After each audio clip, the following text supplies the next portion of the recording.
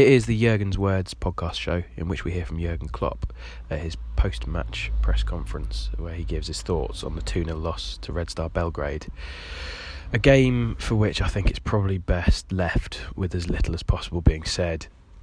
It feels a little bit, to me anyway, and I know a lot of other fans share this opinion, but it feels a little bit like a result which we had coming.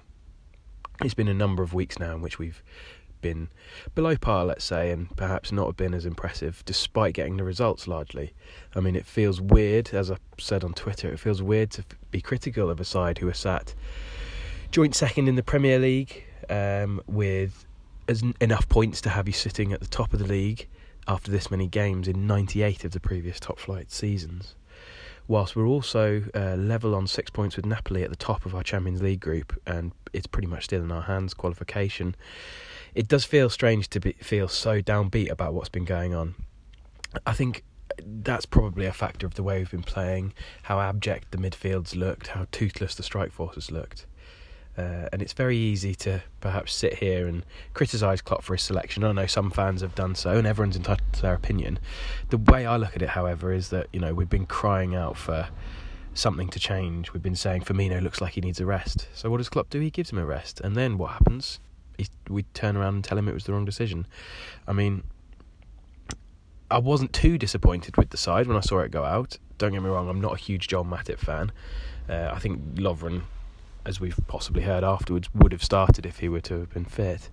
But Matip aside, I wasn't too disappointed with the side. Klopp seems keen to play Lallana back into some kind of fitness. I don't necessarily know if it worked, but at 0-0 I thought Lallana put a decent performance in. He tailed off as the whole side did, but we're not functioning quite as a unit. But let's hear from Jurgen Klopp. Well, Jurgen, did you sense trouble even before they scored? Yeah, but of course you could see that a few things are not going too well. But we had chances. Then we had I think a chance he usually scores with. We had our moments in the box. They defended on the line twice after headers from us. But then they had too many set pieces. That's true. And then with one of them they scored when the block worked for Virgil in that area. So they could score that goal, and out of the blue, more or less, they could score the second one. And then, of course, the atmosphere was completely different. It was you could feel it. They were, if you want, on their bikes, and we had to deal with the situation. And halftime, we tried to change a few things and did that. And again, then the second half was really dominant, of course. We didn't score. We had the situations, scrumpy balls, Sadio, Mo, where we then, of course, the last one, Sadio's most chance was big. Then a lot of balls which don't even count as a shot on target because we missed the target. So we had them. It's hypothetical, but if we score with one of them, the game can change. But we didn't. So they stayed completely comfortable. Were fighting really hard. So they deserved the 3 points. That's what we have to admit.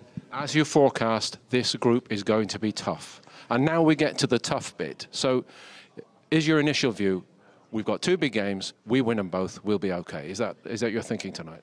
Look, I'm a human being, and if I would be now 10 minutes after the game here and have a big speech, then I would think I'm a bit silly, to be honest. So we are impressed. That's not what we wanted, and we will go for the other two games 100%. But I have no message in the moment.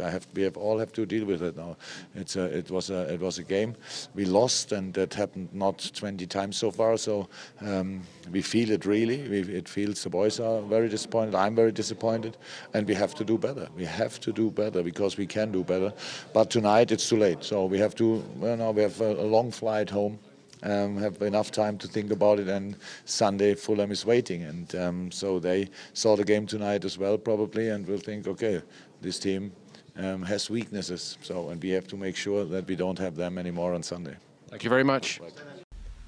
One of the reasons we wanted to run this Jurgen's Words podcast really is because Jurgen Klopp has an uncanny knack of being able to say pretty much the right things for the right circumstance, and he's largely always, respectful and respectable in doing so.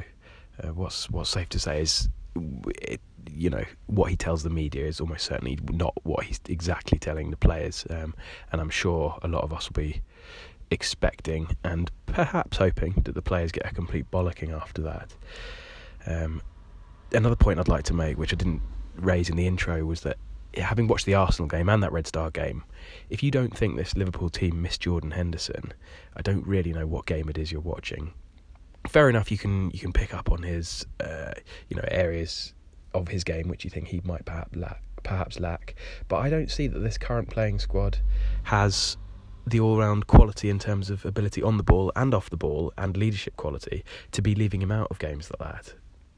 You can write down your idealised midfield threes and which blend of technical qualities you'd like amongst the three. People saying we need a Shaqiri in there or we need a Fabinho at the base of the midfield to make us more solid. There's something sort of less easy to note about the influence that Henderson has on our side, and I think all you need to do really is watch back the Arsenal game, watch back the Red Star game, and just imagine how different it perhaps would have been if he was there. I mean, I'm not saying that we win last night if he plays, or I'm not saying we win against Arsenal if he plays, but he certainly adds something, and we just looked vacuous in the midfield in both games. Our midfield was getting totally bypassed through our style of play as well as the opposition's in both games. Now, again, we've talked at length about how the midfield sets up differently, but I just think with Jordan in there, it's a different story. What's true to say, I'm fairly sure I can speak on behalf of most Liverpool fans here, is if he was fit. I'm not saying everyone would say they would have wanted him to have started, but I'm saying that most Liverpool fans would have expected Klopp to start him were he to have been fit for those two games. But anyway, that's all for the first of these Jurgen's Words podcasts. As always, you can get us on Twitter at The Red Debate. Please subscribe and leave feedback to the podcast. Get us on the usual channels, whichever one you're listening to this one via. Leave us some feedback or a review maybe, or subscribe. Perhaps the best of the work that we've done to date has been our blog. You can get that on our website, thereddebate.com. And also, we are now on Instagram for those who are that way inclined. We're at The Red Debate on Instagram. Give us a follow if you're a pictures kind of guy or girl. Thanks for listening.